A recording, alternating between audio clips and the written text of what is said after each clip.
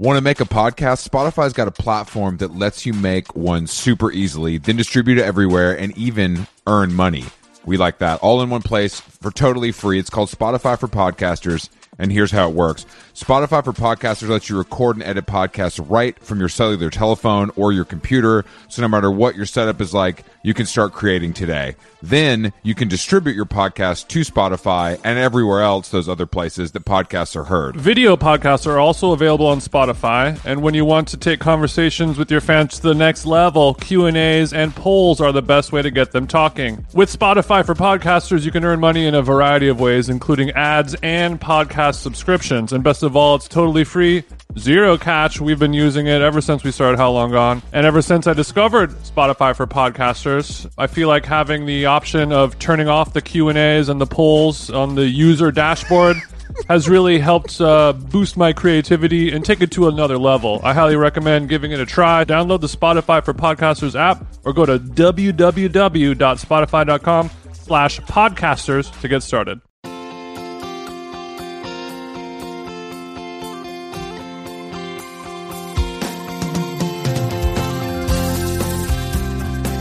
Buongiorno, Christopher.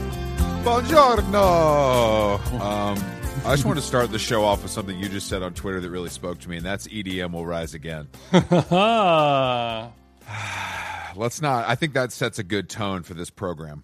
Yeah, the EDM is rising back again, and to heal our troubled nation and world, one gay anthem at a time.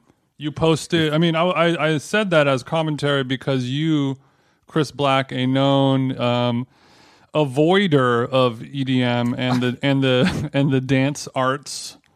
Dance arts. Okay, calm down. Posted a song that is by Romy, the female vocalist and band member of the XX, known for making some slowed down indie rock somber classic bops, has now come out in a Robin-esque type of song that I really quite. It was one of the only times you've posted a new song on social media that I happened to not fall asleep to. Bitch, that shit slaps though. Honestly, it's a very good song, and I'm really into it. I know, I really like it. I was saying in the group chat that one of the only good things to come out of COVID musically was the XX choosing being like, hey, you know what, we can just make some house music while we're waiting to see what happens. We can explore other sides of our artistic flavors that we may have not done if we were on an album cycle or touring a record or whatever it is. They can, they could do what is burning inside of their heart, which is create some bomb ass dance music. Speaking of dance music, let's bring it into the 20th century. What would if Donald Trump was an EDM artist and Joe Biden was an EDM artist, because they're debating tonight, what would the verses be? Who would the verses be if they were EDM? Like who could you what are the EDM equivalents of Donald Trump and Joe Biden? Chris, that is honestly, I mean, that's a question. I could do 1,500 words in Mixmag for that and get my Pulitzer. Mixmag, bang our line. But honestly, because I feel like, I mean, so for Trump, you need somebody who, a blowhard dum who it's all show and no go. There's no substance. There's no love of the game. Purely he's in it for the cash, dubious intentions. Yes, behind the decks. So I guess it's gonna have to be some type of like marshmallow type of scenario. Maybe what about maybe a Kygo? Dead Mouse. No, because Dead Mouse, even though... Are you guys friends? I am not friends with Dead Mouse. We have politicked before in the club, but we have broke bread in the club together once or twice. I wouldn't call him my boy. I have not. Okay. We do not have a shared contact on iOS 14. I will say that. But okay, you know, he loves the game. He's a raver from birth. Okay. He makes all of his music on like period correct analog gear. You know, he's a real head. He's a real head. He loves the game despite, you know, appearances. So okay, so Marshmello would be a better Trump. Yeah, it would. Well, that's another thing, because Marshmello, I think, is probably also making his own music. So it kind of needs to be somebody who is known for using ghost producers. I mean, is it a chain smoker? Maybe I don't know who's ghost producing nowadays, but I thought it was all fake. I thought the big EDM was basically Halloween. No, I mean, you know, my man Calvin Harris is he's in the stew turning the knobs. So who would Joe Biden be? Like Tiesto, like an old head? Yeah. I think Tiesto is a perfect one. You know, it could be a little bit of that. It could be a little James Murphy, just in terms of age. You know, James Murphy is, you know, he's closer to 50 than he is 30. He's only plays vinyl. He only uses like vintage gear and samplers. He uses, you know, he wants to make sure that the dance music is preserved with live instrumentation instead of bloops from a laptop. You know, but he's not really, you know, outspoken either way about things. He's not really old enough to be senile. He's probably a pretty sharp. So do you guy. Think even after doing all that coke and playing all that vinyl, he can still hear better than Biden? Yeah, you know what? I will say there's a DJ that you know, it's a sad subject because this person just died, but there's a DJ named Eric Murillo, and he just passed away like a month ago. But he was a known. Apparently, like there's all these stories that coming out about him taking advantage of women and, you know, being a drug addict and an asshole. So he had a dark past and ended up passing away from that. And everyone is just kind of like, oh, he's sucked the whole time. Why didn't you guys see this? He was, you know, he has a long-standing record of abusing women. So maybe he would be the Trump of EDM. Oh, okay, yeah. R.I.P. to him, I guess. And also, you know, I don't, you know, it is illegal to say, but, you know, if Trump ended up dying, I don't think anyone would really have too much of a problem with that. I'm not condoning that personally. I see what you mean. Okay, well, I think that's a pretty good lineup for tonight. I think that this versus is going to be slapping. Yeah, this is no longer a presidential debate. It is a versus battle. James Ellis, my public announcement partner, he suggested that we drug test these guys to see what they're on. Just hit them with a drug test to see what Gramps is on, and I think they're both on shit.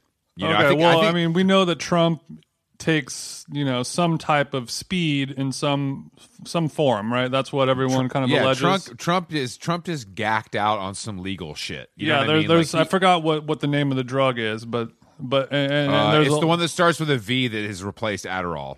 Okay, yeah, he's on that, but then there's videos and all these photos of him blowing white snot rockets of powder and having residue on his lapel. So he's crushing and snorting this shit, like a real one, real one. But yeah, I who knows what Biden is on? Yeah, what is Biden on? Biden, I mean. You know, he's probably on MCT oil and other like alpha, you know, like brain focus energy stuff. You know what I mean? He's gone off the ginkgo biloba. Yeah, he's gone off the ginkgo biloba, and he's also gone off of the like yerba mate. You know what I mean? I bet he's on some shit. But he might. I mean, if I was having to debate Trump live on TV, I'd probably be gone off them Xans. You know what I mean? He's just calm down. But he's already so calm, he might just fall asleep. Yeah, so I don't know what. That's kind of the problem. Is, you know, he's Sleepy Joe, so he's the one who needs the Adderall snorting just so he can get some semblance of a pulse. Whereas Trump needs to, you know, suck on a CBD gummy from TJ's cabinet. to bring him back down to planet Earth. That's dead ass true. That really is true. That's a good idea. So these guys are going to debate. I think it's 6 p.m. PT tonight. So I'll be tuning in. That's right around my bedtime, but I'll be able to stay up for an hour. I'll be able to stay up for an hour or so to watch my fellow grandpas, be completely unhinged on national television. Are we? But I think this, do you know how? Are we able to live stream it online, or do we need television? I'm sure. I'm sure you zillennials can stream it somewhere. Luckily, I'm hardwired with Spectrum cable over here at the Villa Carlotta, so I'm good to go.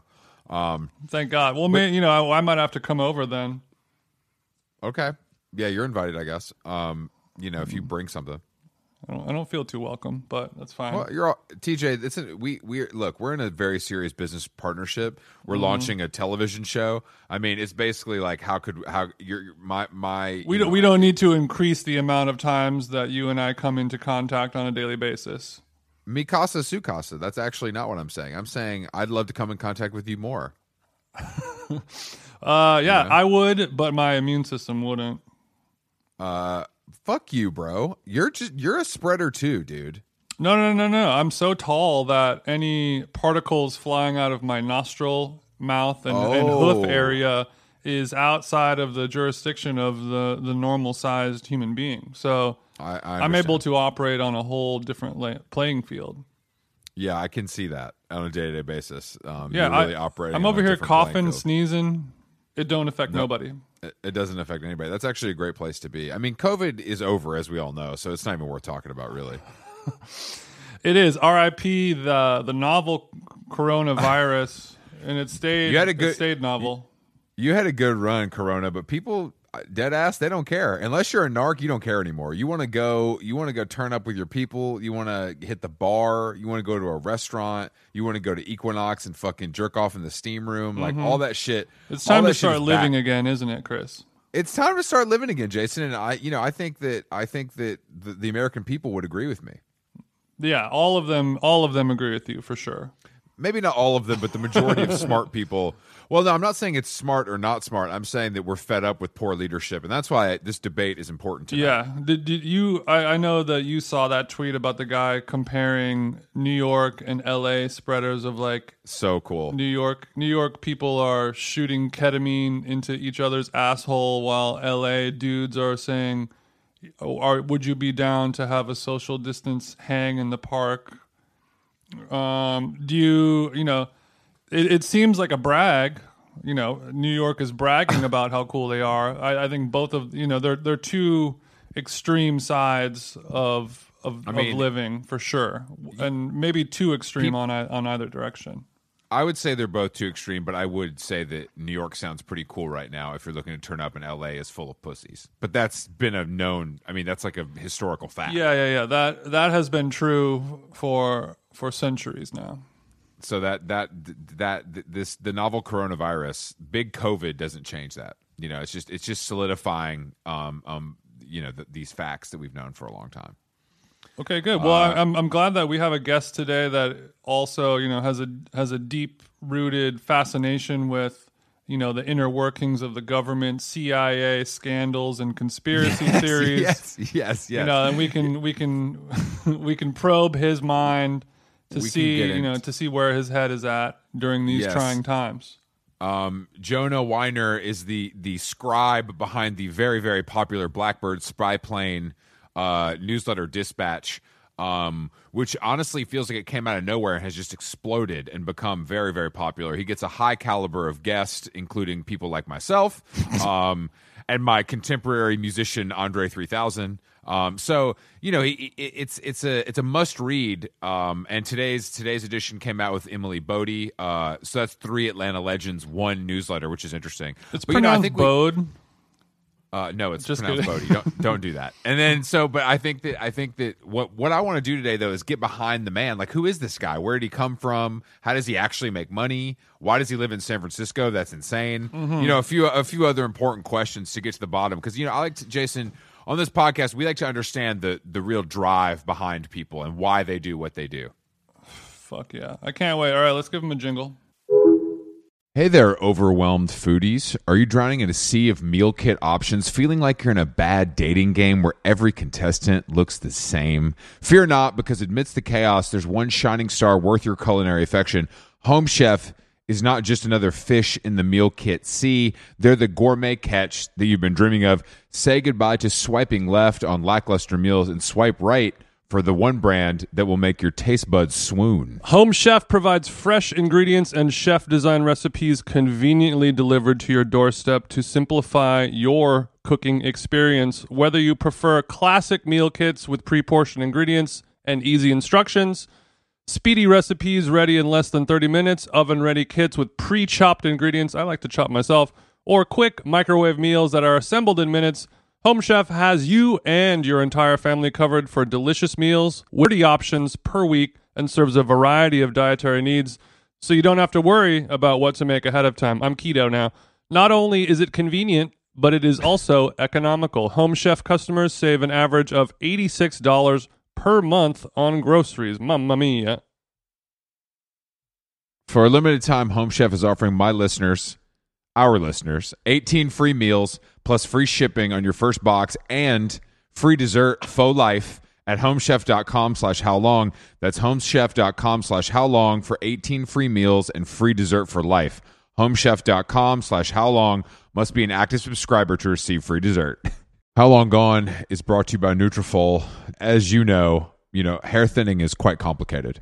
Like your skin, hair is a reflection of your health. And internal factors can impact the way your hair looks, feels, and most importantly, grows. Nutrafol's whole body approach multi-targets underlying root causes like stress, hormone fluctuations, and nutrient gaps for visibly thicker, stronger hair. Go ahead, give it a tug. Nutrafol is the #1 dermatologist recommended hair growth suppy with over 1 million people seeking thicker, stronger, faster growing hair with considerably less shedding. Thank God. Take the first step to visibly thicker, healthier hair for a limited time. Nutrafol is offering our listeners $10 off your first month's subscription and free shipping when you go to Nutrafol.com and enter the promo code HOWLONG, all one word. Find out why over 4,500 healthcare professionals and stylists and professional stylists recommend Nutrafol for healthier hair. Nutrafol.com, spelled Nutrafol. I got RAF on the nut. .com promo code HOWLONG. That's Nutrafol.com promo code HOWLONG. How Long Gone is brought to you by our dear friends at BetterHelp, Jason. BetterHelp. Summer travel season is coming up. Luckily, my BetterHelp therapist also fancies themselves a bit of a travel agent. So for maybe the first half of our sweet sessions, we were spent obviously off clock, going through, hotels, ferries, car rentals, restaurant recommendations. It's as if I have two wives. I have two wives inside of me, and yeah, sure. Yeah, so it is a fun way to find and connect different therapists. You get one that you really like. You guys are gossiping. You guys are chit-chatting. You guys are talking about your personal interests. Next thing you know, it's time to actually do the work. So it feels good building those mental health relationships with people you actually like. And on BetterHelp, there are so many different therapists to choose from. I don't like anyone. If you're thinking of starting therapy, give BetterHelp a try. It's entirely online, designed to be convenient, flexible, and suited to your schedule. Just fill out a brief questionnaire to get matched with a licensed therapist and switch therapist anytime for no additional charge. Get it off your chest with BetterHelp. Visit BetterHelp.com/howlong today to get 10% off your first month. That's BetterHelp, HELP.com/howlong. Nice. Jonah, what's the vibe in big San Francisco right now? Has the air cleared up? It's like a minute by minute situation. I'm in Oakland, which is an important distinction to draw if you're talking about. I'm sorry. Area. Well, I'm not from the Bay Area, so can you please explain? Why is that such an important distinction? Obviously, I know, being a Cali boy, but not all of our listeners might know. Well, just broad strokes, it would be like talking to real broad strokes, talking to someone who's in Brooklyn and saying, "So, how's it going in Manhattan?" Yeah. Aside from any kind of like cultural stuff, which kind of tracks on the differences between the two, it's just geographically precise. So, I'm just a real is stickler. there? I'm just a real stickler for this stuff, Would You you? know, Are you you know? of the mind that living in San Francisco proper is something that you would not want to be personally associated with? Yeah. So Yes. yes, yeah. The short answer is yeah. My LP and I used to come out here. Okay. Don't do that. Okay. Don't do that. A man after my own heart. Can let the man speak, Chris. I'm sorry. Go ahead. Yeah, please. We used to come out here like to California on vacations, and we never really found like I'm from New York. We never really found the charm of San Francisco. The East Bay has a totally different vibe, kind of like an East Side of LA vibe in terms of bungalows and I don't know, just it's not Places that you can live without terrible people wearing vests. you don't see vests as much. Certainly not like Sorry, here. bad vests. There are good vests out there. They're good vests. It's like the kind of like the Salesforce logo vest seems to kind of stop on the other side of the bay. You don't see those out here. Yeah, of course, no shots at any of our angels listening right now. You guys, definitely Venture fam, you guys rock. You guys rock. We'll be in touch with our deck. I don't think that so if you mistaked me for living in Brooklyn, I would be offended as a Manhattanite. That would offend me. Right. And but what is the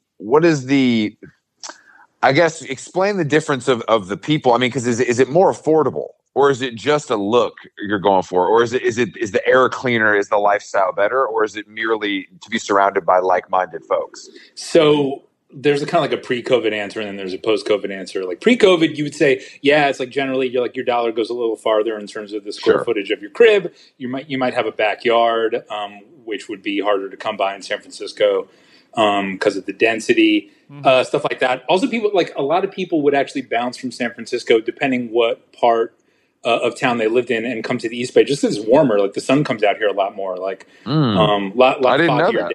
Yeah, I didn't know that. I didn't know any of this stuff before I moved out here, but this concept of the microclimate, you hear about it a lot here. Wasn't a thing in New York, but you could start your day at some part of, let's say, I don't even know the neighborhoods that well, like the Mission in San Francisco, and move over to the Marina, and then move over to Oakland, move over to Berkeley, and have like a swing of 40 degrees in the same day. That's fucking crazy. Actually, I had no idea. Very crazy. Yeah, those San Francisco Tenderloin nights, it gets real cold. It could be 90 degrees at noon, and then you're dipping down into the 40s at night. It gets literally and metaphorically cold in the Tenderloin. So, Jason has to throw his Levi's trucker jacket over his shoulders for some oysters because his shoulders get a little chilly because he's wearing a tank top. Yeah, so hot. I mean, I can only bring so much on the fixed gear, and you have to really plan accordingly when you're going out for your day out there.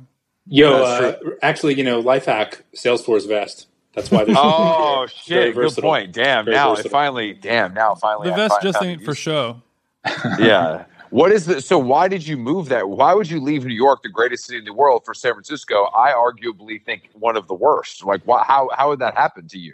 Yeah, and I'm not trying to get excommunicated from the Bay, but I think that I can ride for Oakland and shit on San Francisco and probably still be good in my hood. So yeah, that seems like that would endear you. That would endear you to the locals that you like, probably. Exactly. But yeah, so from New York, we were thinking about and my girlfriend LP, my executive producer, my EP, my LP. I was about to say I back EP more than LP, so I'm going to try to make that my thing here on the show. Since Jason has already coined his little term, but anyway, you guys were looking for a change. Yeah, we were just thinking about California for a while because I would go to where you guys are at. I would go to Los Angeles a lot for work and have a lot of friends there, and always enjoyed my time there. So we were thinking that it was going to be Los Angeles, but no, it's super straightforward. Yeah, we never felt San Francisco, but my girlfriend got a job with Apple, and so that Apple tractor beam pulled us across the country. There was no question of living down there. Because like dirt lots with like shacks on them sell for $3 million down there because it's funny money and people want to have short commutes. So it's just like wildly unaffordable down there. unaffordable. San Francisco, we were not feeling for mentions that we've touched on. And the East Bay we always loved. So we got a little crib in Oakland with a palm tree in the backyard. And, wow, that was kind of that was a must. Needed a palm tree to there's really room, feel like it. And there's room for both Teslas in the garage, or can you only fit one? We have like a 5-car driveway, actually, that in true East Bay form, since we just have a tiny little car, we dug that shit out and made it a garden. This is really, you're really settled down. In the garden, is it mostly indicas or is it sativas as well? Real talk. Well, actually, I'm glad you gave me a segue, Jason, because look, I'm a new member of TJ Hive. I like what I'm hearing, what I'm seeing so far. I don't know you that well, but I hear among the data points that you have a plug when it comes to psilocybin. So off mic, I got to chop it up with you. Now that you mentioned... Do not say psilocybin on this podcast. Say mushies or shrooms. No, Cybin is the only silo that I try to stay a part of. Cybin punk. I'm trying to whip a Cybin truck. Yeah. Actually, my pluggy actually listens to this pod, so she will be delighted to hear. And I said this. Yeah. The podcast that you missed because you were busy, even though this is our job, I talked about how the packaging was so nice. Like I talked about the mushy packaging looking like, it looked like dispensary level, but for shrooms. It was an unnecessarily enjoyable user journey for illegal drugs. Yes, it was.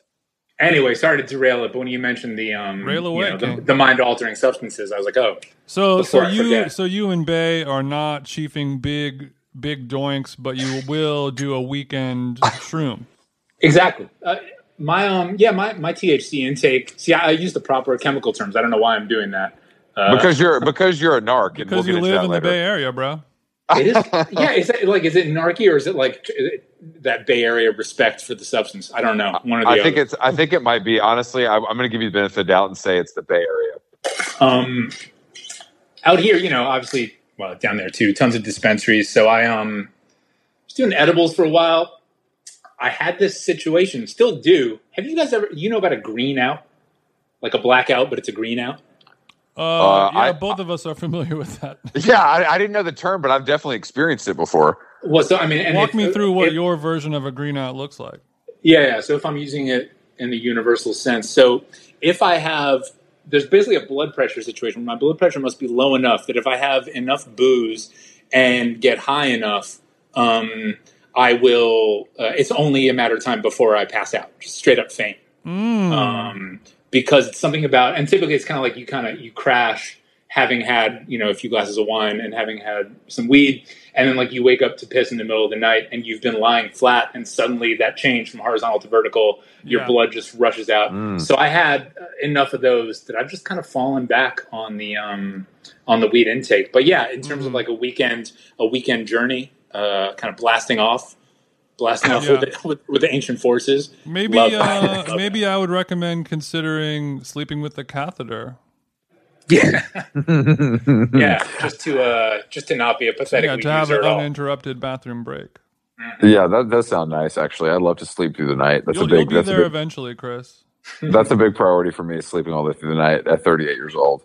Well, Jonah, we teased this in the intro, but you're the author of the very popular Blackbird Spy Plane email newsletter, and we've talked a lot about the newsletter business on this podcast. In fact, I would say we're the premier newsletter business podcast so far. Yeah, we're like an audio Substack about the business of Substacks. Exactly. Yeah, but I think that I think for a lot of people, including myself, you just came out of nowhere, bro. What the fuck? Like, what's the deal? We need to get the full background on who is the man, because I know you as a writer, but I need the full story from start to finish so we can give this popular newsletter some more context. Give us the tea on V. Yeah, so man, it's maybe it's like an iceberg. Like you're just seeing the visible part, but maybe 10 years of work have gone into this. Exactly. Yes, thank you. Wow, well put. Sounds like some of that THC is still rattling around in there. I don't know. Yeah, where should I start? I mean, in terms of like caring about clothes and the type of shit that we write about at Blackbird Spy Plane, because it's actually a project like, you know, I write it, but in terms of kind of like finding stuff to put in the newsletter, and just kind of making decisions on, you know, what's going to go in there and other kind of editorial decisions. Erin, I'm going to say, what are we agreeing on? Can I EP. LP? She's the EP. The EP. So she works on it with me. We've both cared about that shit for a while. What she does for Apple is related to kind of the sort of looking for cool under the radar stuff that we do with the newsletter. She's a recruiter, like a talent scout for their industrial design team. So she finds people who design, you know, in the world of industrial design and things like that, and kind of stays up on that. In addition to recruiting for tech industrial design, she also be dressing. She cares about clothes. And how does she find the time? That's a lot, man. Jeez. Okay. Well, Tim Apple also prioritized getting these little fitties off, so it's allowed in the schedule, I'm assuming. Corporate culture. That's right.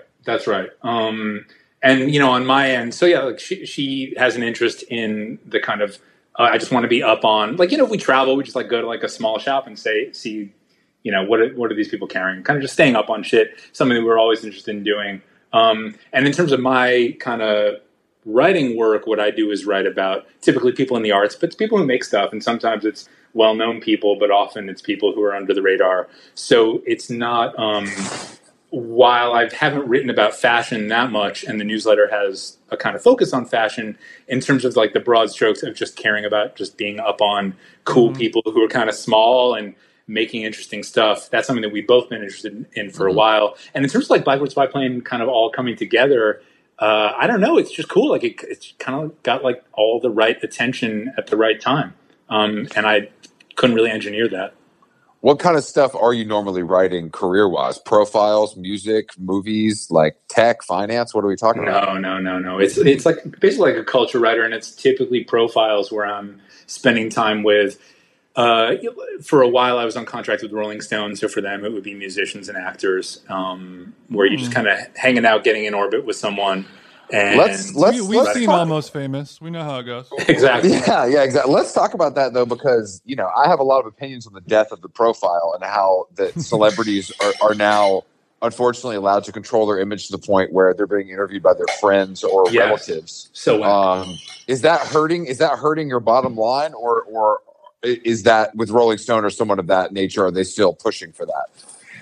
Yeah, there's the two places that I mean, now it's basically, I have a contract with the New York Times Magazine, and before that it was the Times Magazine and Rolling Stone. And those places, thankfully, haven't, they can still kind of, like, they have enough sway where it matters. They're just not, you know, but I mean, it's true. There's definitely like a sense that shit is trending in a kind of uncool direction. And I mean, certainly in terms of just asking for the kind of, like, what I really like to, like, there's a certain kind of, even when you like set aside the kind of profiles that you were talking about, Chris, where it comes to, you know, somebody's, you know, friend writing about them, there's this other kind of category of profile that still exists and it's been around for a while, where it's basically a writer got like an hour with a person in, you know, the stereotype of like the chateau, you know, breakfast at the chateau for an hour, and then you have to kind of pretend like you have deep insights into this person from an hour spent with them. I never liked doing those either, and was lucky enough with places like Rolling Stone and the Times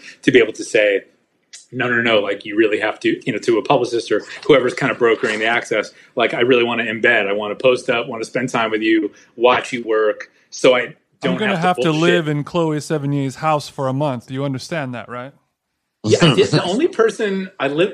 This props to my guy Jimmy Kimmel, who actually volunteered years ago when he was going from the, like, what is it, like the 1:30, like the late slot. Yes, he was bumping up to the 1:30 slot, and he just straight up invited me to live at his crib for 3 days in a guest room. Whoa! Wow, that's actually amazing. That's actually amazing. Was this for Rolling Stone at the time? That was for Rolling Stone, yeah. Not Chloe, but Jimmy, incredible. So this was pre or post blackface for him? Does he have did he? Oh, yeah, right. I guess post. Yeah. Is that a Man Show thing? That was a Carl Malone Man Show. It was a Man Show thing. thing, yeah. Right. I believe. But I mean, That's pretty interesting because I think that I wanted to get into that because what is enough time? Like, do you when you sit down with somebody, can you instantly kind of pick up on how open they're going to be, or do you really have to crack the egg depending on who the person is? Yeah, I mean, what sort of sucks is that you don't really know until you sit down, and by that point, your access has probably been agreed upon. Yeah, I exactly. think typically you just kind of like want. I mean, I'll put it this way. Let's say that there have been times when someone is given, okay, you have X, hours. They're going to be performing on, The View or something like. Like I did a Lady Gaga story years ago. It's like she's going to be on The View. You can be backstage for that, and then you guys are going to get lunch, and that's your access. And it's not ideal, but the kind of good moments actually come when the person's unguarded, and you're just kind of like walking with them from their trailer at The View over to their car, and they're just unguarded in those moments. You basically just like want more surface area, not to like it's not to like catch them in like gotchas or like. I don't really write hit pieces or anything like that, but just to kind of have something that doesn't feel super stilted and just super stiff. People are super unguarded in cars, especially if they're driving. Like that's like I think you'll hear that from a lot of profilers. They like. Is it because they're like concentrating on something else? I think that's the thinking, right? They're kind of looking at the road, and it just doesn't feel like. it just doesn't feel like an interrogation the way like sitting across from someone might. I don't know what it is. And also, you're holding the interviewer's life in your hands. Well, metaphorically and physically. I did a Travis Scott story down in Houston where he straight up came extremely close to killing all of us in the car in like a wild fireball on a Houston highway. This is for Rolling Stone. What kind of whip was Travis Scott pushing? I don't know what the model is. I don't know if there's multiple ones. There's a Lamborghini SUV. Oh, the Lambo truck. Yes, the Lambo truck. And do you think, and I would never want to incriminate Cactus Jack, but do you think Cactus Jack himself was maybe under the influence of something? Oh, he was high as shit. It's in the story. Okay. What was, how many people were in the car and how loud was the music? The music is, all right, so here's, all right. Paint the picture, Jonah. You want me to go into story mode? Because there's a pre-story before we even get to the Lamb. Yes, situate us. Cactus Jack is a big topic on this podcast, as you know. So any intel we can get on the man himself, we appreciate. All right, so we got to start off with Jonah. We got to start off with your guest before we get to Travis. I'll be quick though. Okay. So take your time, make a meal out of it. So I move out here to the Bay. I love Oakland. One of the things that I get really into out here is cycling. You live in Glendale, Jason. You've seen these guys go by on their way to the mountains in their spandex. I've become one of those dudes, get heavy into road cycling. 2 years ago, I have a really bad crash, fly into a tree, lose control, blackout, have no experience, like no memory of the crash. Come to have maybe to a green out, something to consider. Continue. Yeah. Unlike Travis later on in the story, I'm not high at all. I'm operating a vehicle with I'm just a dumbass because basically I take a bike that shouldn't be on a dirt trail onto a dirt trail because I'm a dumbass. Lose control, fly into a tree. I'm in like a state park. I get helicoptered out to the trauma hospital. Ooh. They put titanium into my spine because I broke a bunch of shit. Oh my God. Make me a cyborg. I come out of it a broken man, maybe stronger than ever. I'm not sure. Did it improve your dick game at least? Yeah, what something had to come out of this. So a lot of titanium. So all to say this, I'm still recovering from this crash with one of those straight up like ambulance chaser neck braces when I interview Travis. So I'm down at Astro World. Wow, this is amazing. So I'm down at Astro World. So you brought your own saddle to the rodeo. There were actually there were kids there who were like, because I'm I'm like 39 now. I'm a 37-year-old dude, pretty old. Like I'm skewing old at the time. And I think these kids came up to me and they thought because I was backstage and they were like, first off, they thought I was a little dicky because I hadn't had a haircut in a minute, and I had a beard and curly brown hair, and looked Jewish, and so they just assumed like there's no way that a guy who looks like this would be backstage if it wasn't Little Dicky. Smart money is on Little Dicky. Yeah, that's a fair guess to me. Yeah. Number one, number two, also smart money is they thought. don't remember how they expressed this, but these kids came up to me and they thought that like the neck brace, because like this molded plastic thing, they thought it was some like Rick Owens joint. Like they thought maybe like maybe it was some kind of statement, like fashion statement thing. Because it was kind like of this like guy, he did a thing on Lady Gaga. You know, she wears a lot of prosthetic stuff. Maybe he got a little piece from the collection. Who knows? It was a little House of Gaga, like circa House of Gaga. How could we forget? You're backstage mobbing with the Cactus Jacks of the world. So now I'm going to get to your boy. So Travis, first off, it was my second time meeting him. I'd interviewed him once before. So he came for a different story. This is for a different story. Okay, like a couple years before, a year before. And so he's like, "Oh man, what's going on, man? What's going on?" I'm like, "Oh, what's up?" And I'm in a neck brace, right? Like it's clear that I'm fucked up. For the next 2 days I'm with him, he never once remarks on the neck brace. That is so cool, actually. I appreciate that.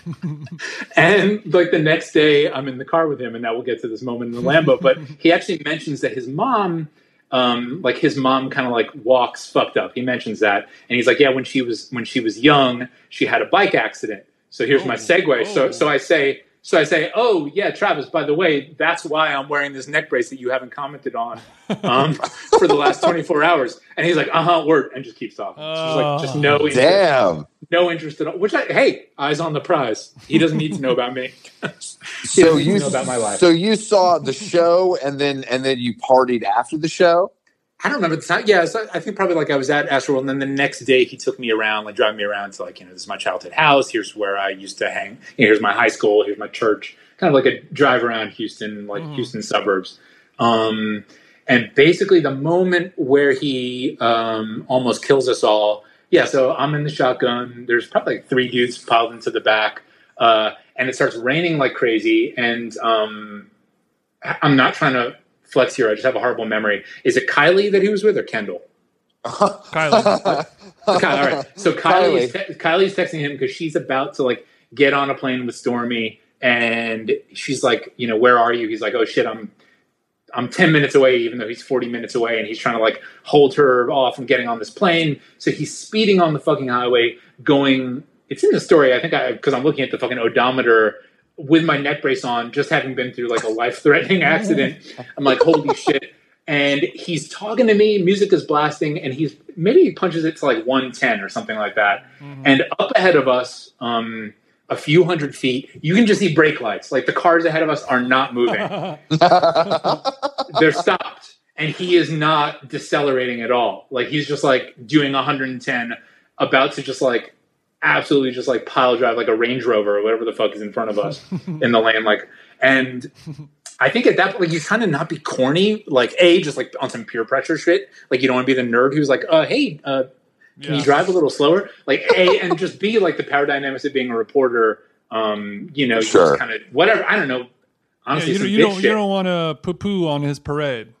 You're trying not to you're trying not to poo-poo. So, but I was like, dude, you really have to like I was like, but then I did. I don't want to be that guy, but you're about to kill us all, Travis Scott. I mean, like, hey, yo, you are, and like real talk. I think like the weed carriers in the background had to be grateful that I spoke up because they can't be happy about this. They can't. You're the first person who's ever stood up to him. So I was like, now granted, I had like a very easy segue. I was like, dude, like I almost just died in a bike accident. Like, please, like, chill. Mm-hmm. But it comes down to him swerving into the next lane and like missing the Range Rover by like a half 6 inches. I don't remember how we got on this. I think you asked about. Who knows? Well, I just think these stories.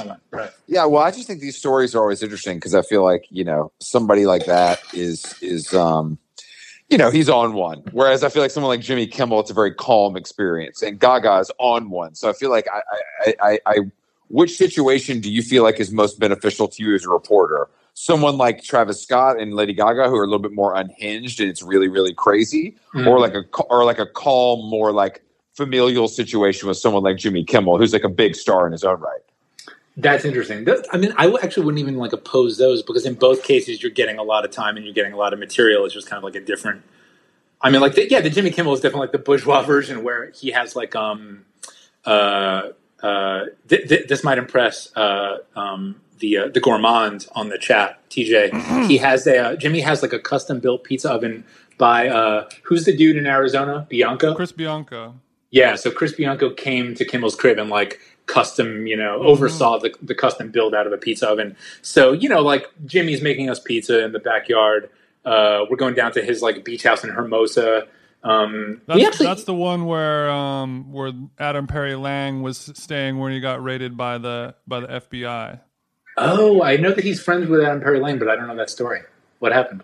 At that beach house, Adam Perry Lang was staying there, and then there was like somebody called the police or something like that, and they came to that house and said there was like some type of like possible like terrorist threat going on at that house, and then later on it came out that chef was also previously a private chef of Epstein on his private island. Right, yeah. So now they're trying to they're trying to get information out of him because he apparently saw a bunch of shit back in the day. Well, Kimmel can't catch him. R.I.P. You know what I mean? Yeah. Well, especially because he's about to, disappear for a while. Who why is Epstein? I would just assume APL if he's got the dirt. It's curtains. Yeah. It's curtains for him. He's about to get suicided. He might get suicided. Anyway, I don't know. In both those cases, you're getting a lot. Like basically, I just love a lot of time with someone, and in both cases, like very different. Like Travis is not necessarily like the quite the same lively quote that Jimmy Kimmel is, because Jimmy Kimmel is a comedian. He's slinging zingers. He knows he's aiming for the rafters, whereas Travis Scott is maybe not quite as introspective. But at least with Travis Scott, like we're pulling over to a gas station, we're hopping out, we're getting Lucy's. Some dude in the or Swisher Sweets, like some dude in the gas station comes up and talks to him. You get that interaction. Like I just love kind of being in orbit and going kind of like from place to place to place with someone. And I feel like, I mean, you guys tell me like just, or Chris, like as someone who cares about profiles, like I feel like just when there's a lot of like being in one place, going to another place, going to another place, just as a reader, that story feels like a higher level to me. I feel like I really spent some time with someone. I think the challenge, if I were in your position, I think the challenge would be, I think I struggle with wanting to be like liked by the person. You know what I mean? Which you cannot do. That's like a whole thing when you're doing these kind of stories. Like you can't like, but there's a fine line, right? Where you want them to like you so they open up, but you also you might need to ask a difficult question that would, I think that's the struggle in this situation. Absolutely. There's definitely like a certain kind of there's probably some certain like android like weird, like some part of the brain is not functioning like journalist mindset, where you can actually be really off-putting and like you just maybe make the subject uncomfortable enough in just the right way that they open up. But I'm definitely of the type to kind of like really perform that I'm listening to them, and it's not necessarily have them like you, but definitely have them not be like weirded out by you. And I guess that's I don't know, at a certain level, that's kind of the same thing, right? Well, people are also I think a lot of celebrities are also just so skeptical in general. You know what I mean? Like of any journalist, no matter what the outlet is. So I think that's a hurdle you're getting over no matter what. Yes and no, it depends, because sometimes I've found, and this is actually how I like make sense of Travis. This might not be true, but this is like my theory on like a Travis Scott not mentioning the fact that the dude showing up to interview him, who he's seen before, like clearly has just been through like a massive trauma and is wearing a neck brace. I think it's because these guys, like a lot of the times, like when you're and by these guys I mean just like when you're at that level of fame and that level of success, everyone who enters your orbit is kind of there because they are like in some way or another oriented towards the same goal, which is your success, right? They're on your team. It's, oh, hey, like Travis, this is homie from McDonald's. He wants to sign a deal with you. Whoever it is, like whenever you, like if you've gotten that close to them, it's almost like they just slot you into kind of like the sycophant orbit. And so they oftentimes kind of I feel like they let their guard down. They ask me like no questions, just even something like, fine, you don't need to like be curious about me. It's not like a date, but just on some like, you just think that like if your hackles were up, you might almost want to disarm me and be like, oh, hey, man, like, what happened? Are you okay? And just do something sociopathic, like, oh, shit, dude, like, pretend to care. They don't even do that. And I think that almost speaks to the fact that they're just like, you are here to help me be stronger. Like, you are here. Like, I wouldn't even suspect you of writing a piece that doesn't, that isn't like a puff piece. Or, you know what I mean? Like, like Drake was a similar way, like just like no question. Oh, hold on. We didn't know you had mobbed out with the boy. Yeah, similar experience where I spent a lot of time with him as well. What Drake era is this? So he's fuck, I have such a bad memory. It was whenever the James Terrell show happened at Lockmo, because we went to that together. Okay. Like before Hotline Bling video. Okay, so this is like prime Drake. This is when he's like peaking. Yeah, well, I mean, yeah. So he's living at the Yolo Estate in Calabasas, and I go out. He's another dude who I'd met once or twice. I went up to Toronto once and hung out with him in the studio when he was recording Take Care, and saw him lay down the line about like eating at French Laundry. Oh wow! God's plan. That a classic line that appeals to every member of this podcast. Exactly. Some line about like I don't remember if the line is about per se or Thomas Keller or what. Up in Yonville. I don't remember what the line. I don't know. I know exactly what you're talking about, and unfortunately, the bars are not coming off my dome right now. Yeah. I blocked those bars out. So what are you doing with Drake? You're in LA. Yes, and then we go to. I think I like met him in Calabasas, and Chubbs is out on the basketball court playing a game with some other members of the entourage. Drake just to be clear before we move forward, I'm Drake and Jason is Chubbs. So just for the sake, Chubbs is the turtle of OVO, and I am the Johnny Drama. Okay, I apologize. I'm sorry, Jonah. Continue. But I mean, being Chubbs is not bad because Chubbs is the shooter, right? Like that's a pretty. Chubbs is a security. He was the original head of security. That's right. But is Chubbs shooting? Is he? Does Chubbs? I think he's graduated. As a natural born killer, or is he? Is he simply a shot caller? I think he's more of a. I think he's graduated regardless, but I would say honestly, he's more of a shot caller. But I haven't spent time with Chubbs. Maybe Jonah can shed some light on that. I didn't exchange a lot of words with Chubbs, but who has really? He's kind of a silent type of guy, at least when I was around. That's how the shooters be, though. That's what I'm saying, Jason. Exactly. The shooters are the one. Good point. That's a very good. They're point. in the cut. They're in the cut, just quiet. And then if something needs to happen, it happens. You know. Right. They can't be bogged down with conversation because you have to be ready to squeeze at any moment. Exactly. You have to let it spray when Jonah walks in asking too many questions. Exactly. I apologize, Chubbs. So Chubbs, YOLO Estate, Calabasas crib, which, by the way, that's when I uncovered. I think actually a few things came out of the story. One is the what to me canonical bit of Drake lore, which is that he bought the house because years before he did a Google image search for world's largest pools. No, I didn't know this. No, or world's craziest pools. I think it's largest. And this house came up because it has this insane kind of like outdoor pool that like has like a man-made grotto and like a bar in the grotto and like a waterfall and all this shit. So like he had this crib on his like vision board for many years. Like my king.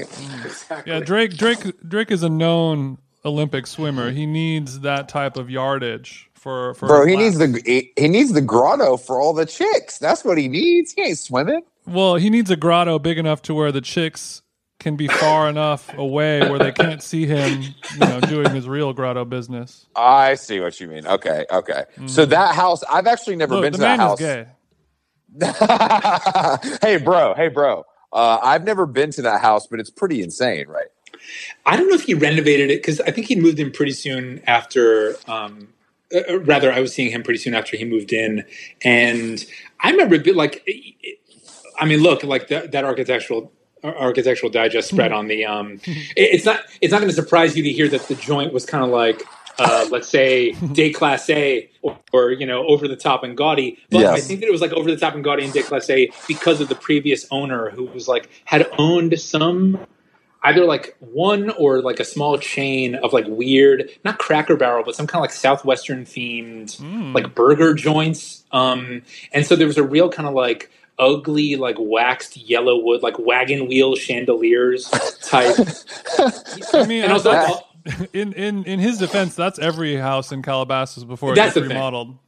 Exactly, because it has everyone has horses. It has that nouveau equestrian '90s energy going on there, or at least in the heyday of Calabasas.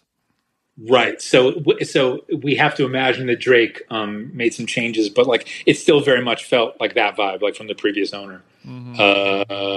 Which honestly it was just a bit of a letdown. I wanted to see something a little, I don't know, something a little more Drake YOLO. here. A little more YOLO. Trying to remember if it said YOLO on the gate or not.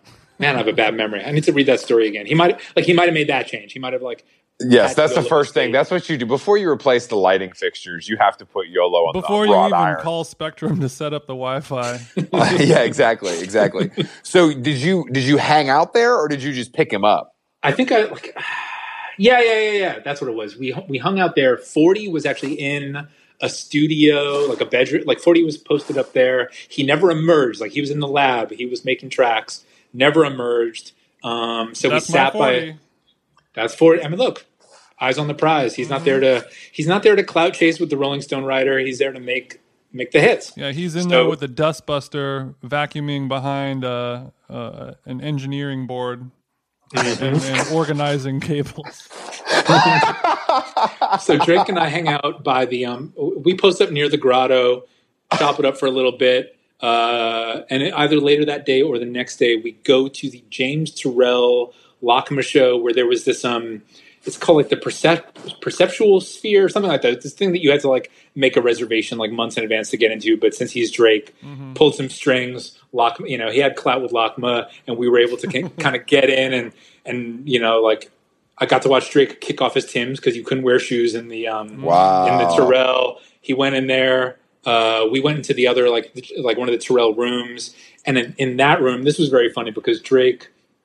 I don't know if it was Chubbs or whoever was with us. He was like, yo, take some shots of me. And he took all these like incredibly like contemplative, like pensive, gazing off into like, the beautiful iridescent blue light.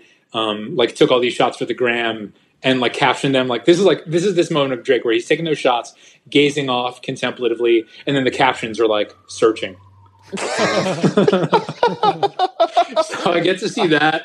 And it's when so the other bit of folklore is that when we're walking into that like piece together, I think I say something like, man, rappers are really talking about art these days. And at that point he's like, man, like it's kind of tired, like Jay-Z, like, it's corny, like all these people talking about art so much.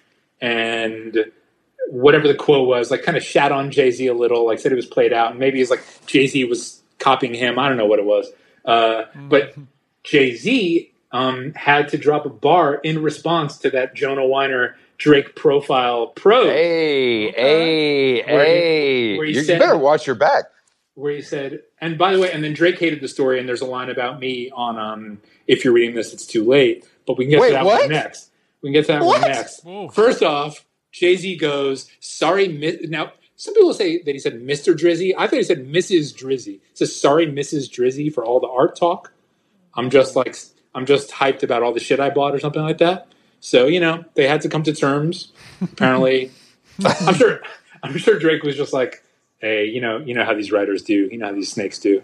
I didn't say exactly. You always blame the snake writers, the assholes. So what did Drake come for? He came for the neck? Trust profiler. He didn't come for the neck, but on the song where he's on the phone with it's like the concept is that he's on the phone with his mom. He says something like I'm grown, mama.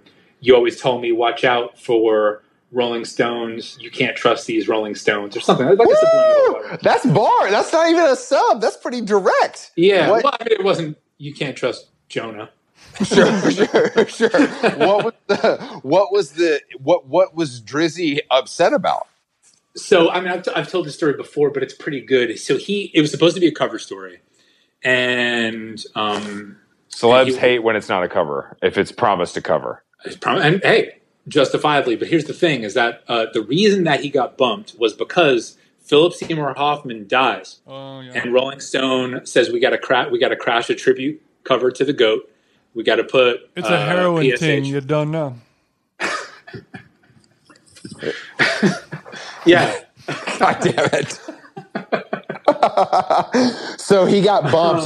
This was a big story because he like publicly said something. Didn't he? Exactly. So he's really. So I don't even. I mean, and then there's the shit about like the the Jay-Z, like whatever else kind of like controversial came out of it. But mostly, I think he was pissed off about justifiably. The thing was, he was like, He was like, I think he did a blog post. Did he have a blog? I don't know where he would have. Yeah, the OVO blogspot was a legendary destination on the World Wide Web.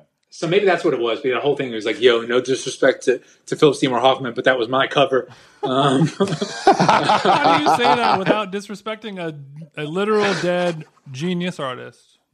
Drake's point was you should have like just held mine for like the next issue. And I think the thing was they didn't have anything. Like it needed to, whatever, it needed to run. Like they didn't have something to hold it. They didn't have something ready to go. Right. So he was pissed off about it.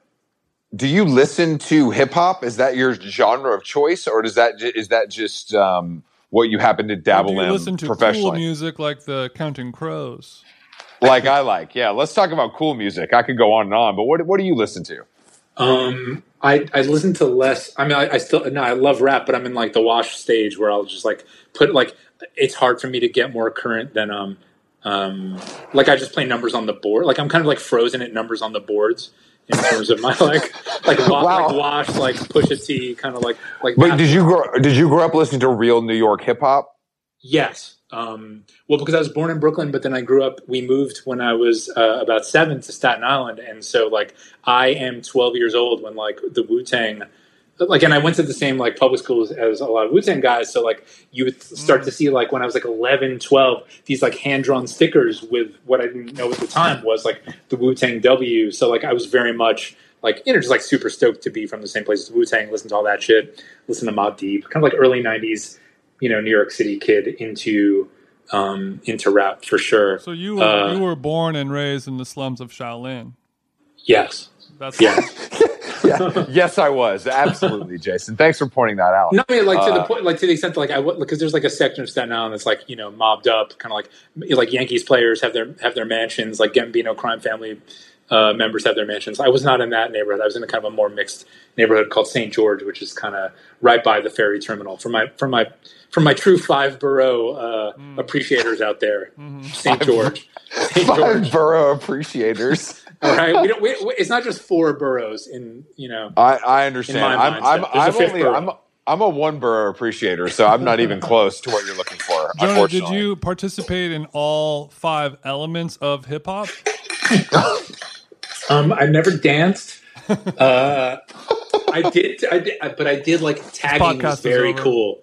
Tagging was very cool, and I did go out on extremely toy level bombing missions. What was your graffiti name, if you don't mind me asking? I think the statute of limitations is up now. God, I'm almost so embarrassed. Let me think about disclosing that. I'm just kind of embarrassed by how toy level it was. But this was when like Iraq was kind of like popping, like so like those dudes who were like actually cool. Like you would see Sace, like Dash Snow. Like it was kind of like around the time that like Dash Snow was tagging as Sace, and like what's his name, Kunle is tagging his ear snot. Like I'm seeing all those tags. Jason's a big graph head, so choose your words carefully. Yeah, he will break. Your family, Jonah. This is a safe hell yeah for graph heads. Hell yeah! So I thought you were going to break his spray. I thought you were going to break his spray finger, Jason, if he talked sideways. No, no sideways talk. I was very respectful. I never clipped anyone. I never buffed anyone. Jason knows what I'm talking about. I use these terms. Yeah, he was. Hey, you don't strike me as a side buster or a. Did you, Jason? Did you tag? I did tag heavily. That's where my DJ name came from. But Jeans was the name that I wrote. Oh, I was going to say because them jeans, you're really risking the police coming by with a name that long. That's a good point. It takes a lot of cans to get that. The train is going to leave the station by the time he gets done with them jeans. Oh man, I want to like nerd out just for like. Oh man, I'm going to resist nerding out about like 90s East Coast craft legends. You can save that for the paywall, Chief. Yeah, we'll save it. But, well, I mean. Yeah. So let's get back to the newsletter because now that we've got the background, your shit is fucking popping, bro, and it's inescapable in a good way. So true. I think people. You said it. Thanks, sweetie. A lot of people are like because they saw that you had guests like me, obviously, so it's extra popping. So people are like, even a popping newsletter has a slow week. Go on. It's true. Some people didn't return emails, but people are always like, "Yo, what is it?" Like when now it's obviously more established. But at the beginning, people were asking me like, "What is this? Who is this? Like, how does he get these guests?" Wow. And when you and I talked about it, you were like, "I emailed them," or like somebody recommends it, but like. I guess maybe going through the process of how someone becomes a subject and what leads you to that would be helpful for people to know. Yeah, right. Well, for instance, the case, like the craziest one that maybe I don't know what would have had people asking you like, who is this? How did they get these guests? Besides Andre 3000, when he put out his post George Floyd, he put out a bunch of T-shirts based on the jumpsuits that he'd worn. Yeah. With sayings, and he was going to do one interview to promote it, and he has people in his camp who fuck with the fucking newsletter at that early stage, and they're like, "Hey, Andre, knowing, I guess because he's, as we know, like he's an idiosyncratic guy, like he didn't want to do something like CNN or Rolling Stone. He wanted to do like a Zag instead of a Zig, and they're like, check out this newsletter. I think we were probably like a month in at that point, so we'd done enough for him to like give it a look, and he is a huge Rage Against the Machine fan. I think like the week before, I'd done this like long post about this one Rage Against the Machine T-shirt that I own, and the graphic on it, and how it used to be this like CIA pamphlet. And he just saw that, he's like, "Oh hell yeah! Like this is weird. Relatively, no one reads it. This is exactly what it is." Exactly. So it was like, but the smart thing on his part too is like he knows it's going to get pickup anyway. So it's almost like there's no downside because Pitchfork is still going to write about it. But he looks like cool and weird, justifiably, because he went with this strange, smart move. Oakland. What was the uptick in subbies looking like? That's still like. Look, Chris Black is in the top 5, but thank God. Yeah, Andre is like leaps and bounds. Like, I mean, it's just wild. Top 5 of that month, I'm assuming. No, all time, bitch. Oh, I get no respect on my own show. I mean, I think but I think how deep you're going and how voicey it is, and I said that I think I think this part got cut from that BOF story about kind of these microeconomies, but I was like the reason this newsletter is so popular partly is because he fully has a voice and it's not just like facts only. You know what I mean? You're having so much fun with it. And then after we spoke, I was like, oh, this is not how he talks. He's not a monster. He just has, he writes in this way that's like really fun and engaging and makes this stuff more interesting. So I mean, is that a style you had developed on your own before, or did that come naturally as the podcast started? Or excuse me, as the newsletter started? Yeah. The visual podcast. The visual podcast. Yeah, exactly. I never thought of it that way. Fuck.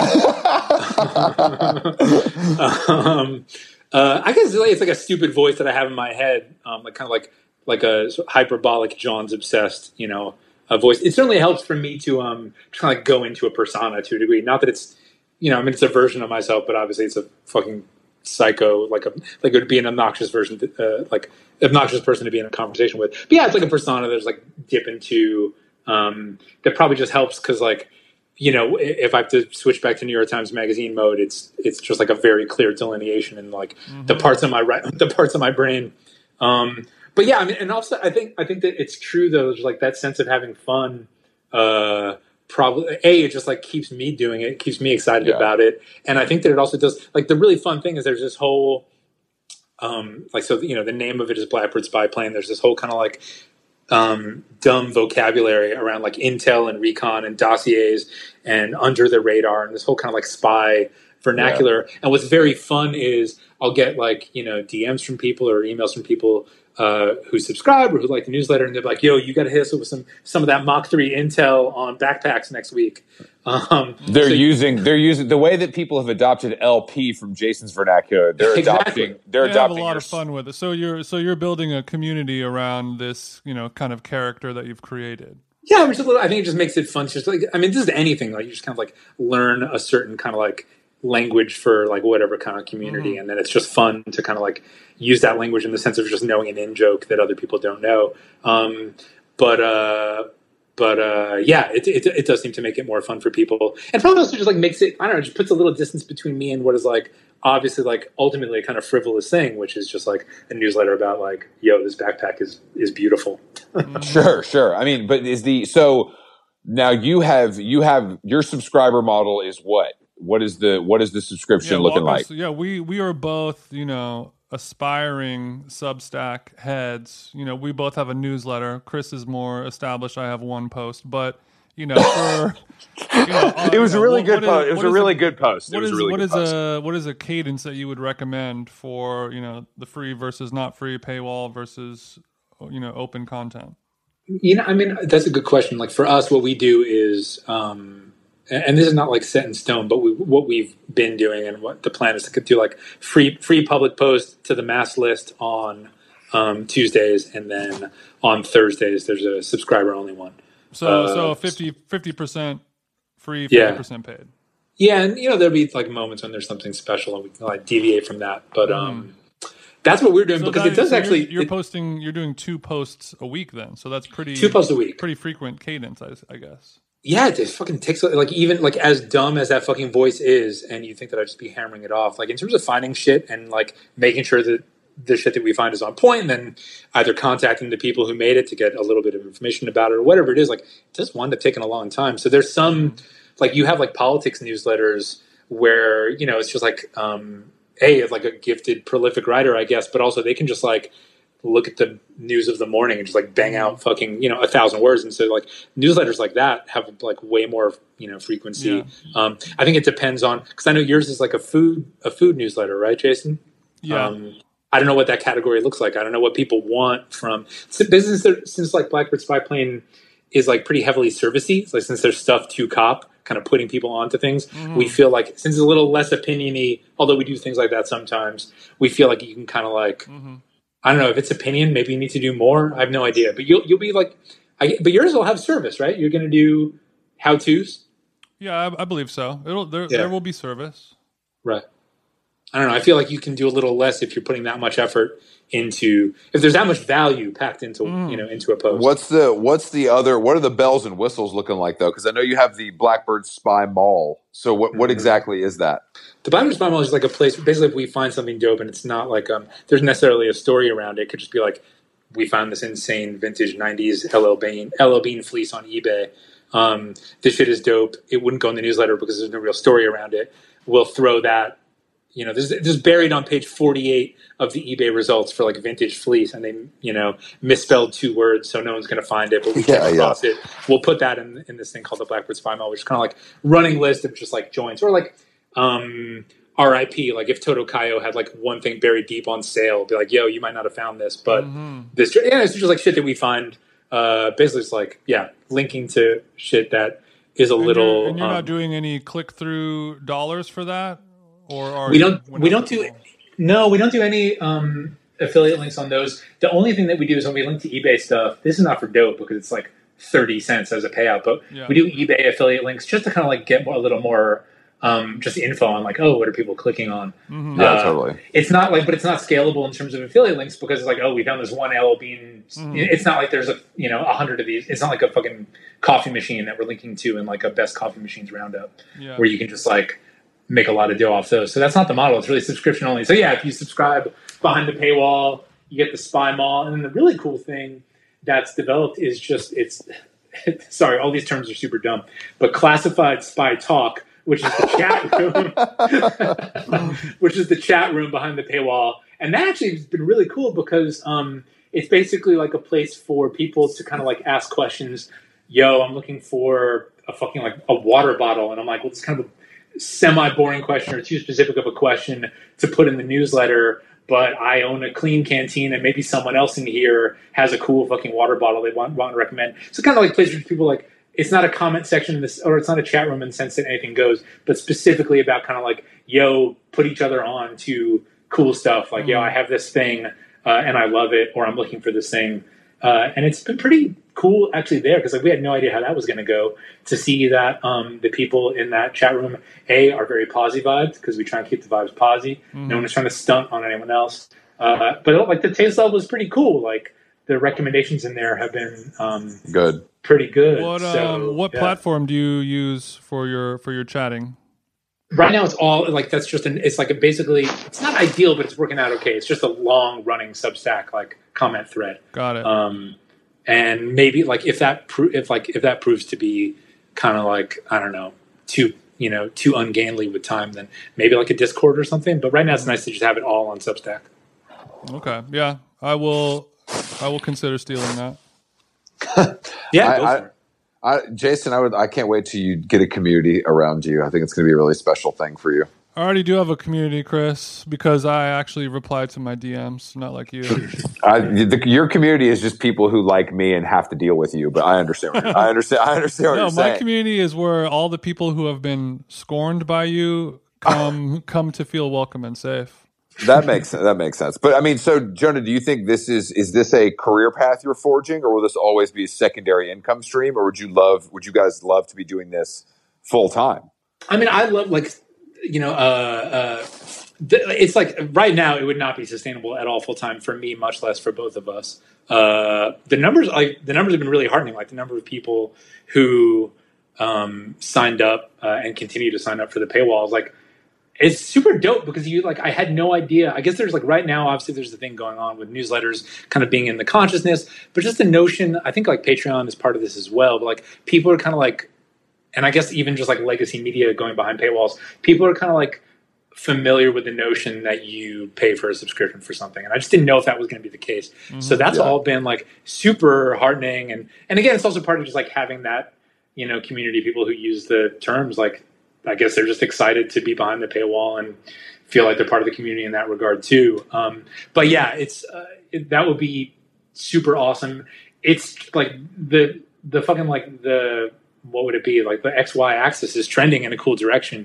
But even if it got to a place where I could do that full time, and it does take a lot of work as it is, I still love kind of like the magazine work, sure, which happens less and less and less these days for a variety of reasons. Like COVID threw obviously a huge fucking monkey wrench in my like, typical routine of like getting in Lamborghini trucks with people and sure, the everyday life. Maybe your magazine work will come alive when you're not doing it. When you don't need to rely on that money for living. Yeah, I wonder. But I was just down in LA doing like an interview in like distanced outdoors. Like that's what's dope is at least I can hop on the 5. I haven't flown yet. I was talking with Chris a few weeks ago about flying. I haven't been on a plane since March. But anyway, like can get down to LA and do interviews there. Well, so, all of us celebrities live here, so that's right. There's a lot of profiles to be done. Who'd you come down to LA to chat with, or is that covert info? No, I can talk about it. This is a piece that I've been like. I first met this dude about writing about him 6 years ago, and it's kind of been off and on since then. But it's a big David Fincher profile that's coming. Oh wow, next amazing! Month. Yeah. Okay. Or 2 months from now. I'm not sure. Fincher's really in the zeitgeist right now. What's making you say that? I feel like I saw a big Ringer thing about him. Oh, yeah. But it was like a ranking kind of situation. It wasn't like a profile necessarily. Right. Yeah. 6 years is a long fucking time, bro. Yeah, I met him when he was editing Gone Girl, and it was going to be a New Yorker profile at that point. I had an assignment from the New Yorker to write about him, and he was like, yeah, let's do it. And he's like, I'm doing this show for HBO. And then the show fell through and the story kind of fell through. And then the Times got in touch with me at the start of the year. They're like, hey, Fincher's got a new movie coming. Why don't you holler at him? I was like, well, as it happens, I tried to do this shit 6 years ago, but I am in touch with his camp, so let's see. And this new one is like it's a Netflix movie. It's a much kind of it's not like a Gone Girl or a Dragon Tattoo. It's a much kind of like it's like his Roma. Like if Cuarón went from Gravity to Roma, this is him kind of going from Gone Girl to. Interesting. Have you? I assume you've seen it. Yeah, I might be one of the few people. This is a slight flex, but it was such a strange. I drove over to Lucas, like Skywalker Ranch up in Marin, where he did the sound mixing, and sat in the fucking like insane, beautiful screen like theater at Lucas all by myself. And I might be one of the only people who sees it in the theater because of COVID. Wow. But, yeah, saw the movie. It's not like nasty the way that we associate with a lot of Fincher shit. Like it's kind of like it's not like a sweet movie, but it's kind of Anyway, it means a lot to him because his dad wrote the script. So I think that's part of why he was like, all right, fuck it. I haven't done an interview, like a big profile in years, but I'll chop it up with Jonah for this one. Wow. Legends blessing legends. You know what I mean? Exactly. Jonah, earlier in the pod. Whoa, we're not done yet, Chris.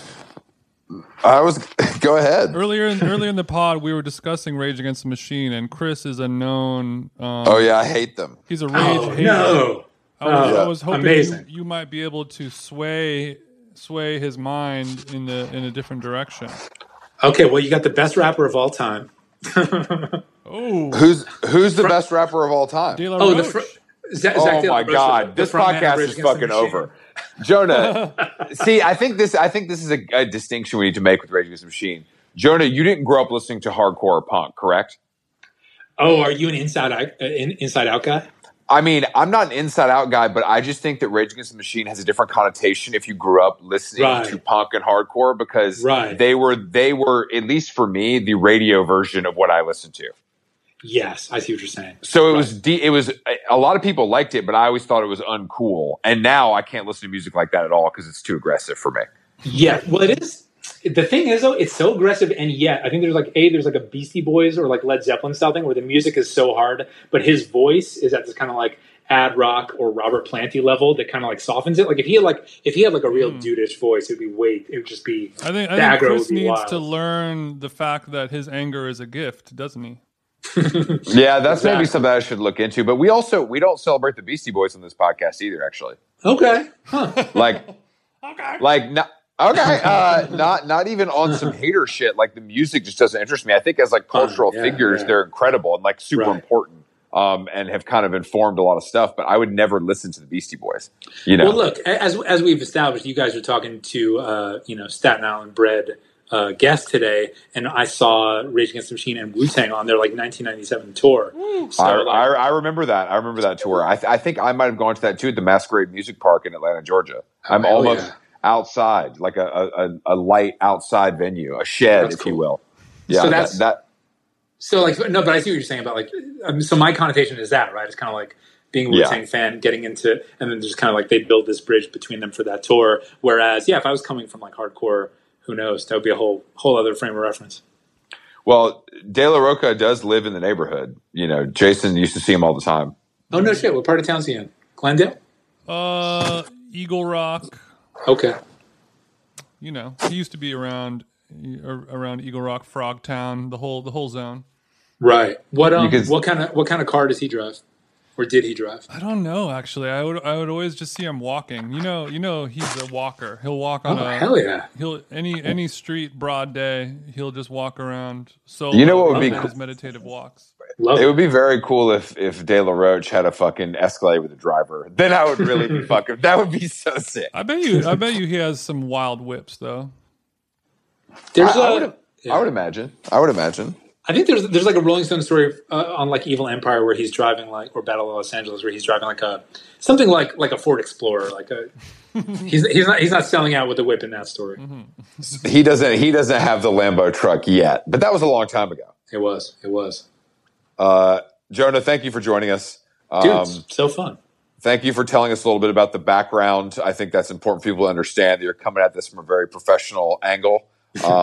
And you've been a writer for a long time. And I am a lover of celebrity profiles, so thank you for indulging me in all the dirt.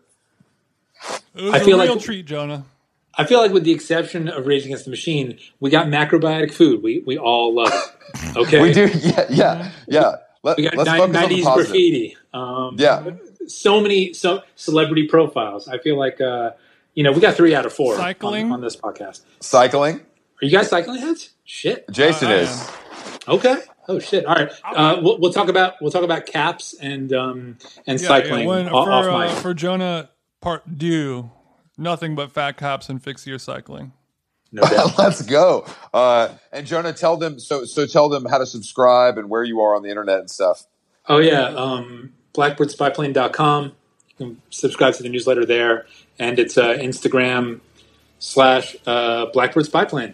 That's it. Cool. Blackbird Spyplane spelled the way you. That wasn't taken before? No one had taken it. Although I do get tagged into, there's like all these like aeronautics aficionados on Instagram who'll be like, man, today's a legendary day in Cold War history. Lockheed Martin unveiled the B-45 or whatever, and they'll actually tag. They assume that I'm like. So all I'm saying is it could have been taken. There are people out there who fuck with it. Who fuck with it? All right, dude. Thank you so much. Thank you, guys. We will talk to you soon, bro. All right, take it easy. Later, mate. Bye.